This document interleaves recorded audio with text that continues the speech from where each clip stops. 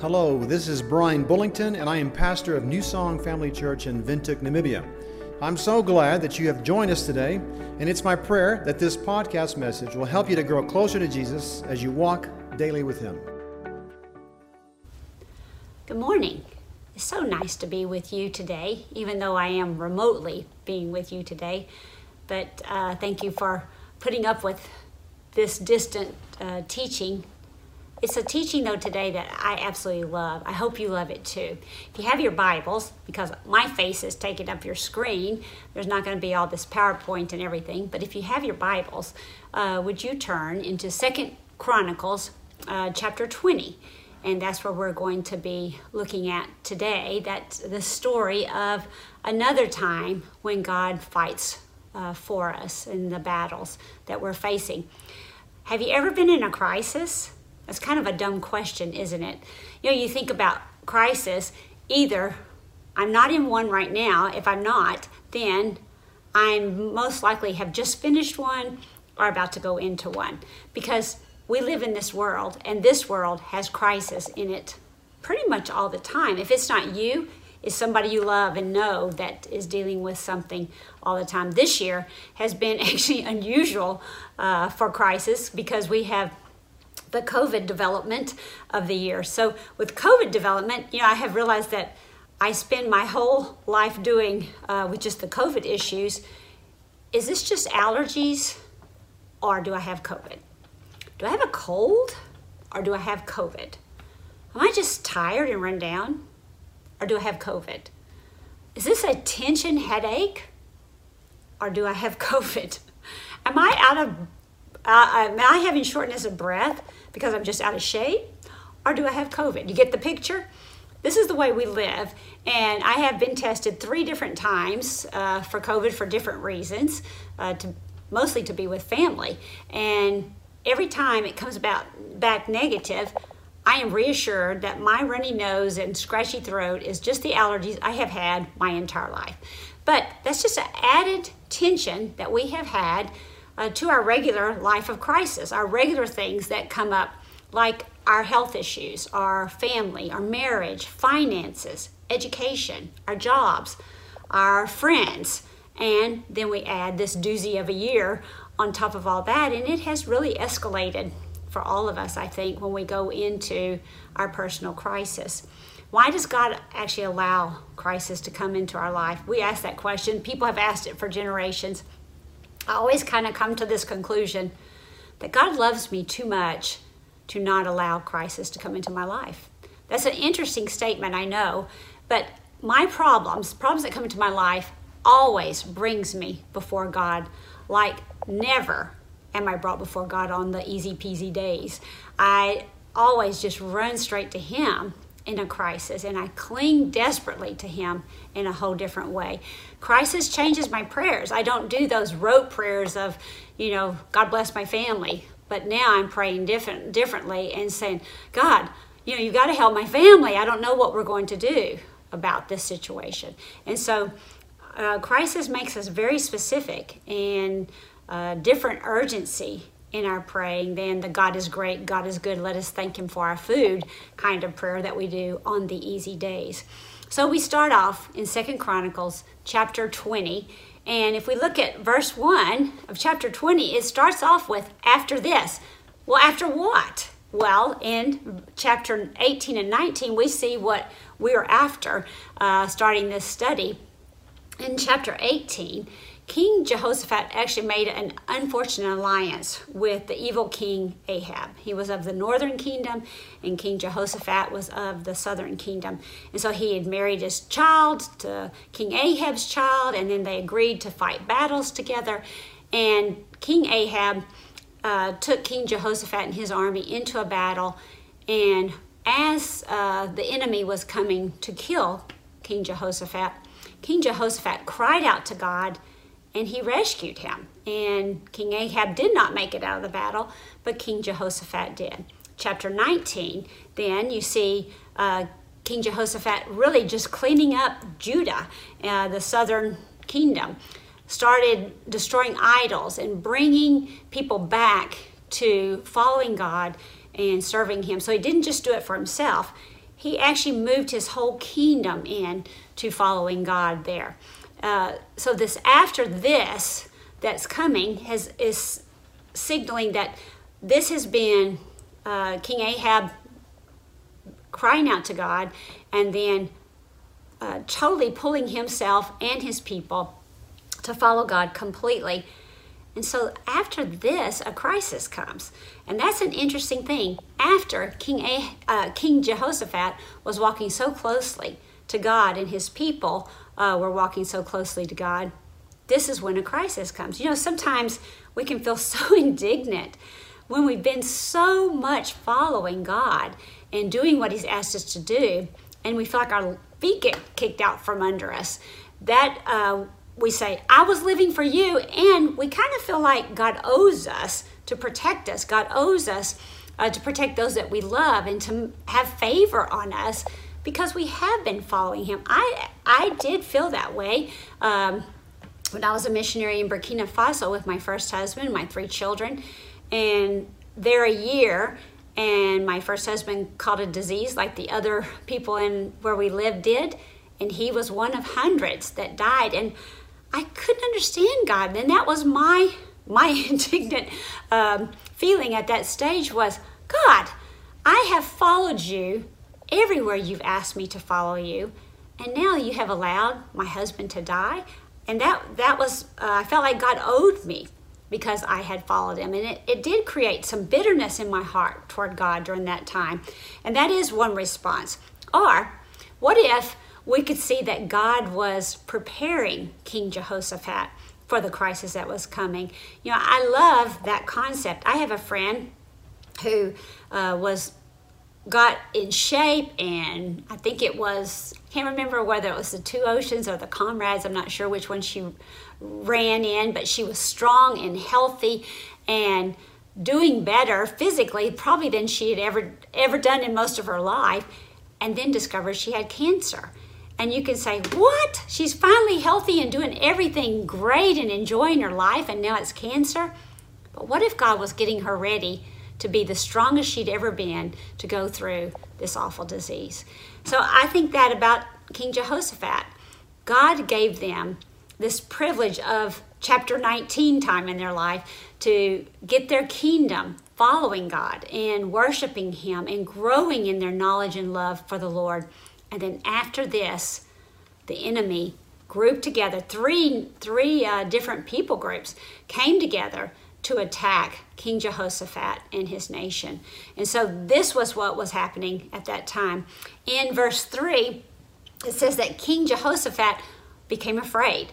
Now, I love that it just starts out like that. This is his response. He was afraid. Crises make us afraid. It really does. And it doesn't matter if you're a king, a president, or great leader of a nation, or if you're just like me, just a mama and a grandma and a wife. We're afraid when crisis attacks us. And his response, though, was that he set his face to seek the Lord. He determined to set his face seeking the Lord. I love that. And he proclaimed a fast throughout all of Judah. And it's just so amazing to me that he used his power, his position, to draw all of the nation together into a fast and into a prayer time to know what to do about this enemy that has come against them.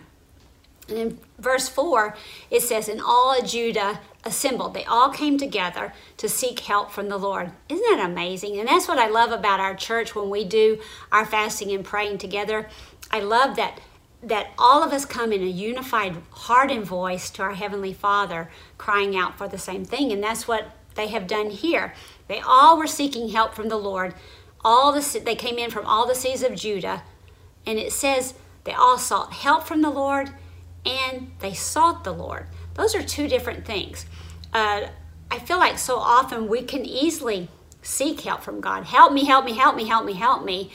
But I think very often we forget to seek the Lord, to just find out who he is and spend time with him and get to know him and be in his presence and enjoy being in his presence. How fun is that? You know, when you just seek him. And I think probably the last time we would do that is in a crisis. Very often we don't just go into his presence and just be with him. But this is what King Jehoshaphat and his people did. They sought help from the Lord, and they also sought the Lord. Those two things. And I think that's very important when we're looking at how do we deal with a crisis. And then in verse 5, King Jehoshaphat stood in front of everybody, and he began to pray over all the people. He takes that position of leading his people before God, and he begins to pray, and he starts saying who God is. I love this. He starts off there. He doesn't start off with the "God, you got to help us" prayer, which I very often am doing. The sky is falling kind of a prayer. But he does the statements of who God is. "O Lord, God of our fathers, are you not God in heaven? You rule over all the kingdoms of the nations. In your hand are power and might, so that none is able to withstand you." King Jehoshaphat recognizes that God in heaven is actually also ruler over everything. He is making a statement. You have power in heaven that rules over everything of earth. You have the complete power to handle the situation.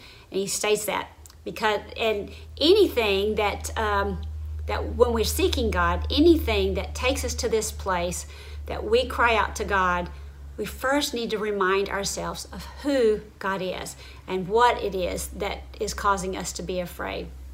And then in verse 7, it says, "Did you not, our God, drive out all the inhabitants of this land before your people in Israel and give it forever to the descendants of Abraham, your friend?" So then he has first said who God is, and then he states who God has been. He starts saying who God has been in the past, talking about Abraham and giving all this land to Abraham's descendants. In Lamentations 3:21 is one of my favorite verses. "This I recall, therefore I have hope." And I believe there's so much encouragement that comes from God when we start recalling who he has been in our past. As we recall who he's been in our past, and we also recall who he is, then it helps us to face this present situation.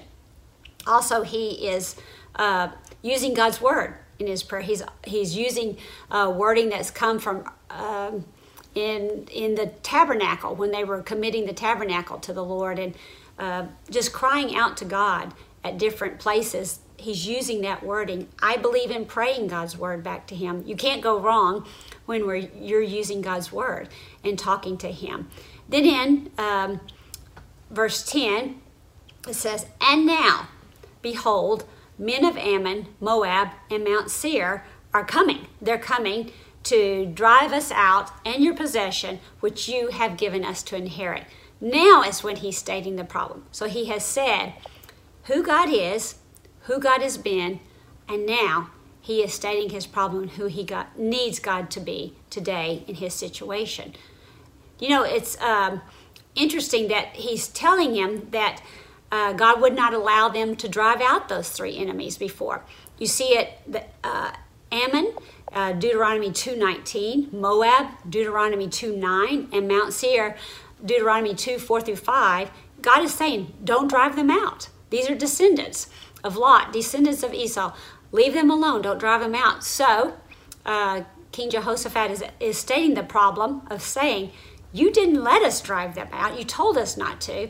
And now these are the very people that are coming to attack us, and we need your help. In verse 12, I just love verse 12. It's one of my favorite verses in the Bible. He says, King Jehoshaphat says, "We are powerless against this great horde that is coming against us. We do not know what to do, but our eyes are on you." What an incredible prayer. In fact, shouldn't we be praying that all the time? God, I don't know what to do. I'm powerless. I'm powerless for this day. I don't know what to do with this day, but my eyes are on you. Shifting our focus off of our crisis and then putting our eyes on God. What a shift. I mean, it's an amazing, purposeful shift. I'm scared to death. Now I'm going to shift my eyes from there to the God that can do something about it. because I am so powerless. Our great need begins to just drive us to prayer, begins us to sit before God, begging God to do something and telling him we are so powerless. Recognizing that, I think, is so important, that we really cannot do anything. And when we know we can't do anything, then we wait on him. When I had my neck situation, I had 2 doctors in Vintuk saying, we don't know what to do. You're really in a crisis with your neck, and we don't have a clue what to do. And one sent me to the next, and then the next one started finding out information from other doctors and got me connected to a doctor in Cape Town. So as Brian and I sat in front of this doctor, and he's got my MRI in front of him, and he's looking, and he's just kind of looking and looking. Well, at that time, he's saying, you could be paralyzed with one bump. This will start very soon. You'll start losing your ability to walk. And so Brian and I were just sitting in front of him as he's looking at the MRI saying these things. And I have to say, not at one moment did Brian and I start making suggestions to him. I had no suggestion. Brian had no suggestion. We didn't have a clue what to do about my neck. So we sat there and we waited for this doctor that dealt with the spine and the spinal cord, waiting for him to figure it out. We just helplessly waited and trusted he's going to have a plan. Surely he's going to have a plan.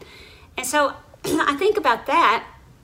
I don't know why so often when I feel powerless, I start giving God suggestions. I don't know if you're like me, but I give him suggestions on how he needs to handle this crisis and who he needs to get to do what and who needs to get out of my way and all those things. And I think, why don't I sit before him like I did with this doctor in Cape Town and just say, like King Jehoshaphat, I'm just powerless, God, but my eyes are on you and I'm waiting for your plan.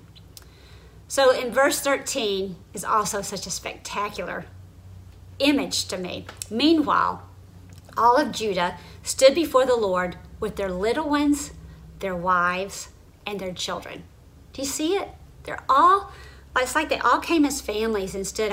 I just picture this as my family. We did this, got together last year at my mom and dad's farm, all the descendants of mom and dad. So there were 36 of us there. And so I picture in my mind my 88-year-old father all the way down to my 22-month-old granddaughter. And when I think of us, if we were 36 people standing together before King Jehoshaphat, but before our Heavenly Father, saying to him as a family, we're powerless. There's an enemy about to destroy this family and everything we know. God, we're powerless, but our eyes are on you. And so they stood there and they waited. In verse 14, it said the Spirit of the Lord came upon Jahaziel. How amazing is that? So somebody that was standing in the crowd, the Spirit of the Lord came on him, and he began to say, listen, all of Judah, inhabitants of Jerusalem, and King Jehoshaphat, thus says the Lord to you, do not be afraid, do not be dismayed at this great horde, for the battle is not yours, but God's. So can you imagine King Jehoshaphat, the king, that has called everybody together? The word of the Lord didn't come to him. What a great man he must have been. The fact that he could allow the word of the Lord to land on somebody else, and he listened. He had a heart willing to listen to what God was going to say through somebody else. He was open for God to speak through somebody else. This is a specific word that came that day. It's from the Holy Spirit. It says the Spirit of the Lord came on him when he was speaking. You know, when he says there, for the battle is not yours, but God's. Don't be afraid. Don't be dismayed at this great horde. We have to seek God every day. We have to seek God for each crisis. We have to seek God moment by moment. You know, the Bible gives us the framework of God's commands and his promises. We read that and we know who God is. We know his character and we know how he wants us to be living. But when we read that, it doesn't tell me the detailed part of what I'm supposed to do today for my situation. So there's the Holy Spirit that indwells in us, is that if we will seek God, the Holy Spirit will give us the exact word from God for each moment of our life. Isn't that an incredible thought? I did that the other day about a situation. I got a call and was asked to call somebody else to handle a crisis. So I said, I'll call them in a bit. I sat for 2 hours and just started asking God, what are we supposed to do about this? I don't know what to do. And then I felt from God that he was giving me the exact words that need to be said, not by me, but by somebody else. So I called the somebody else and gave the exact wording. Interesting. When she used that wording, the situation was completely gone, completely taken care of. Now, I could never have found those exact words for that situation in my Bible. But God tells us if we go to him, the Holy Spirit who lives in us will give us the information that we need. He will tell us what we're supposed to be doing moment by moment if we continue seeking him.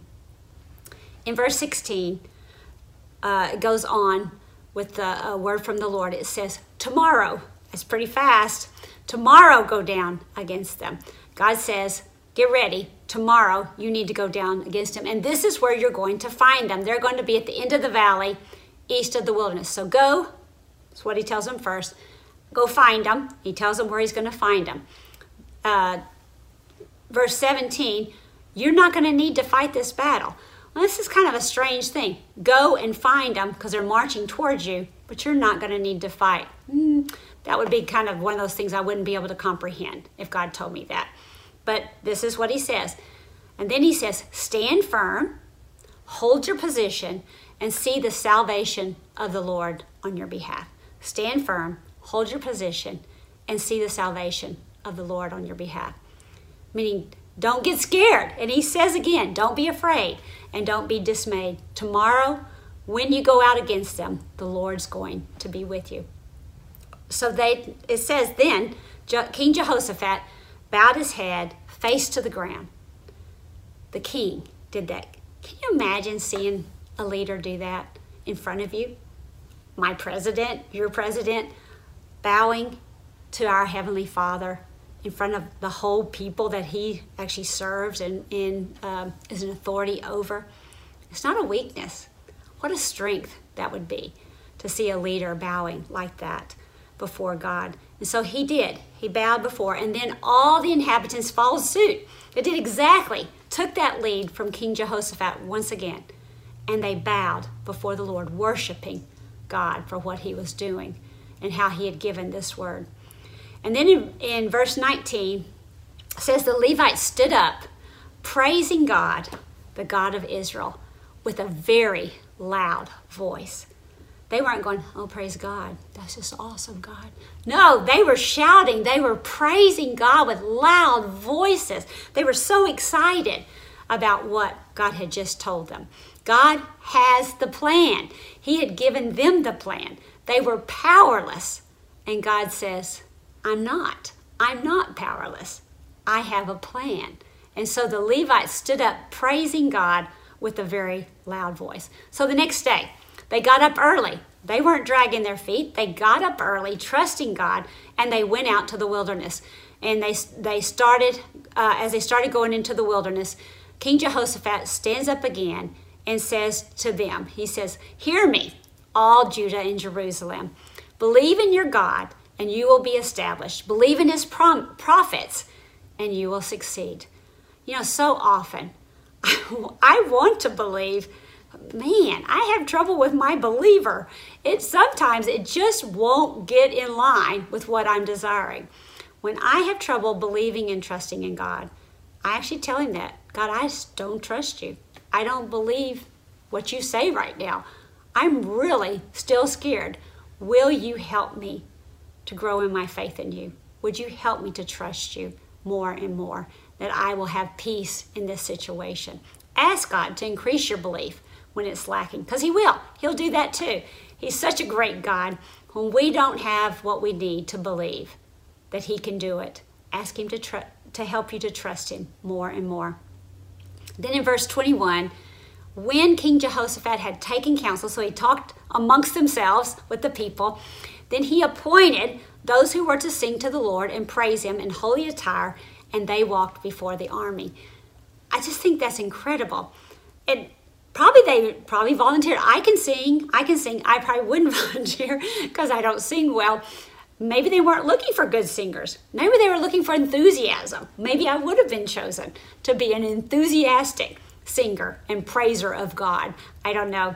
But they put that group in front of the army so that group marched first with no weapon but praise and song to God. That was their weapon. And the army marched behind them. The ones that had the physical weapons were marching behind the people with the spiritual weapon of praise and of thanksgiving to our God. I just think so often that we forget about this part. And then he says, they started going before them and they were saying, give thanks to the Lord, for his steadfast love endures forever. And you know they were saying it loud. Give thanks to the Lord, for his steadfast love endures forever. Can you say that? Give thanks to the Lord, for his steadfast love endures forever. Those of you right there on my left, you say that first. Give thanks to the Lord. That's your part. And then those of you that are on my right over here, you say, for his steadfast love endures forever. Ready? Give thanks to the Lord, for his steadfast love endures forever. Give thanks to the Lord, for his steadfast love endures forever. Isn't that amazing? Doesn't that feel good to remind yourself that that's what God wants us to be doing, to be praising him, standing up and saying, give thanks to the Lord, for his steadfast love endures forever. And this is what's so awesome in verse 22. And when they began saying that and singing and praising God, the Lord set an ambush with these enemies, set an ambush amongst all these people that had come against them. Such an ambush that they actually destroyed themselves. It says that they attacked one group, the inhabitants of Mount Seir. So when they destroyed them, then they started destroying each other. And I like the way it says they all helped to destroy one another. Interesting wording. They helped to destroy. They helped God just destroy themselves. Do you see that powerful weapon of praise and singing to our Heavenly Father? Actually, that was more powerful than any physical weapon that the Israelites could have had. They would have had casualties if they had to use their swords and whatever they would be fighting with. There would have been casualties on their side. But they didn't have one casualty in this battle, as their weapons were praise and thanksgiving and singing to their Heavenly Father. And so Judah, though, is just marching on, and they don't even know this. So they're just singing, give thanks to the Lord, for his steadfast love endures forever. March, march, march. Give thanks to the Lord, for his steadfast love endures forever. March, march, march.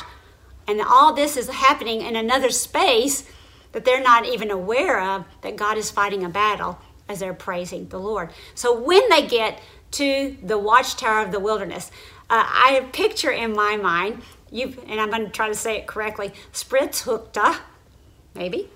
Have you been there where it's just a drop off of the world? When you stand at that ledge there and you look down to that valley, just this vast valley down below you. I can picture to me something like that they march to that ledge and they look down, because it says they looked towards the horde, and behold, there were dead bodies lying on the ground, and not one person had escaped.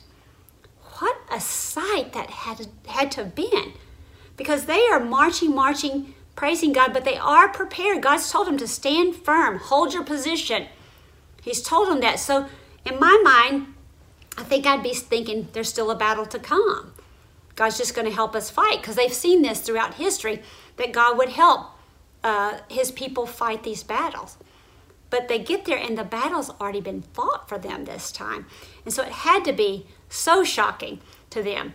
So after they get over the shock, the Bible says they go down and there's just the spoils of what these three armies have done to each other.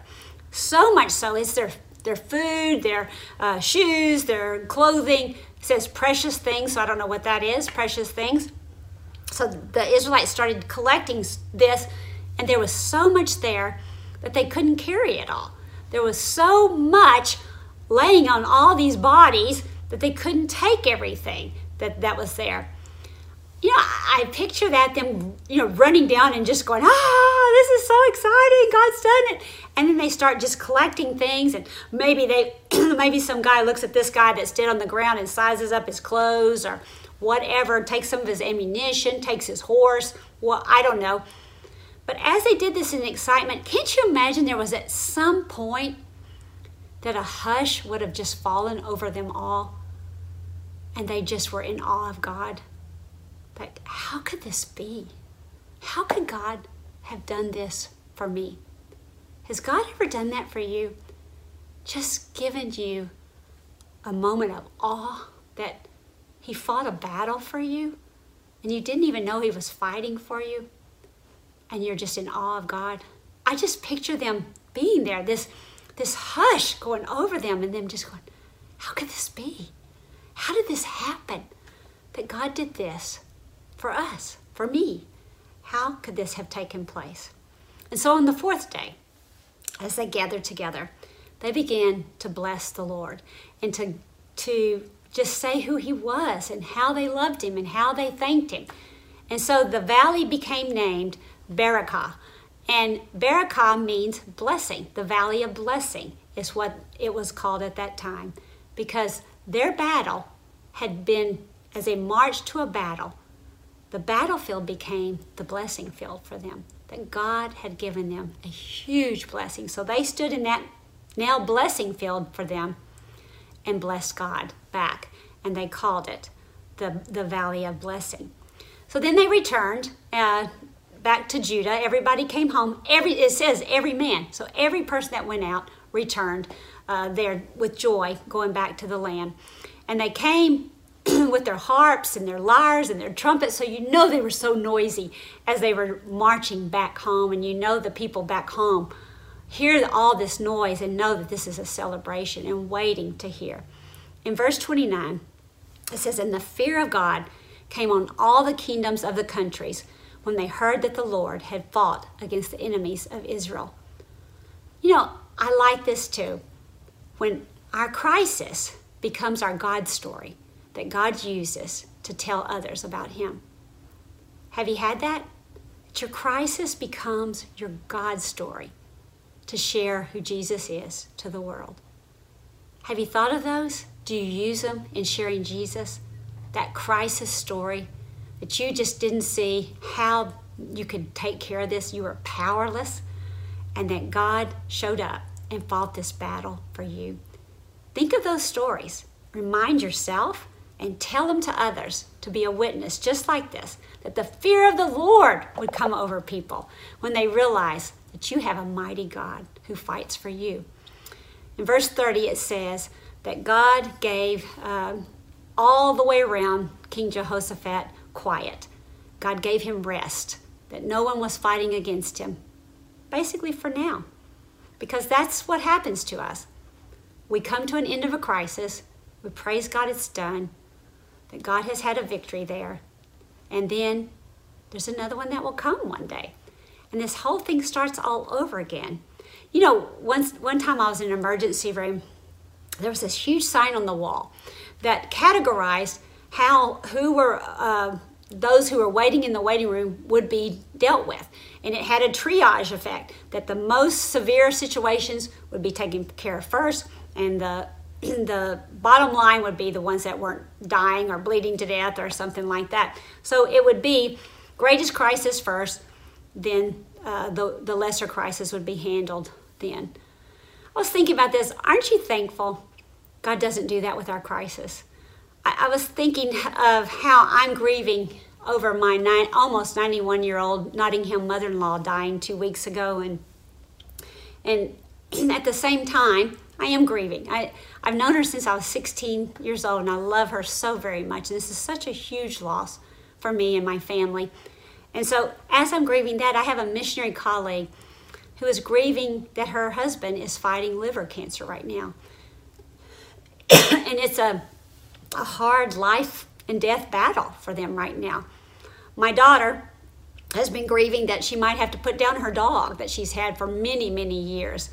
And at the same time, I'm also grieving about my parents who have been impacted severely with COVID and can't do everything for themselves anymore, and us trying to figure out how do we help my parents to be taken care of during this time.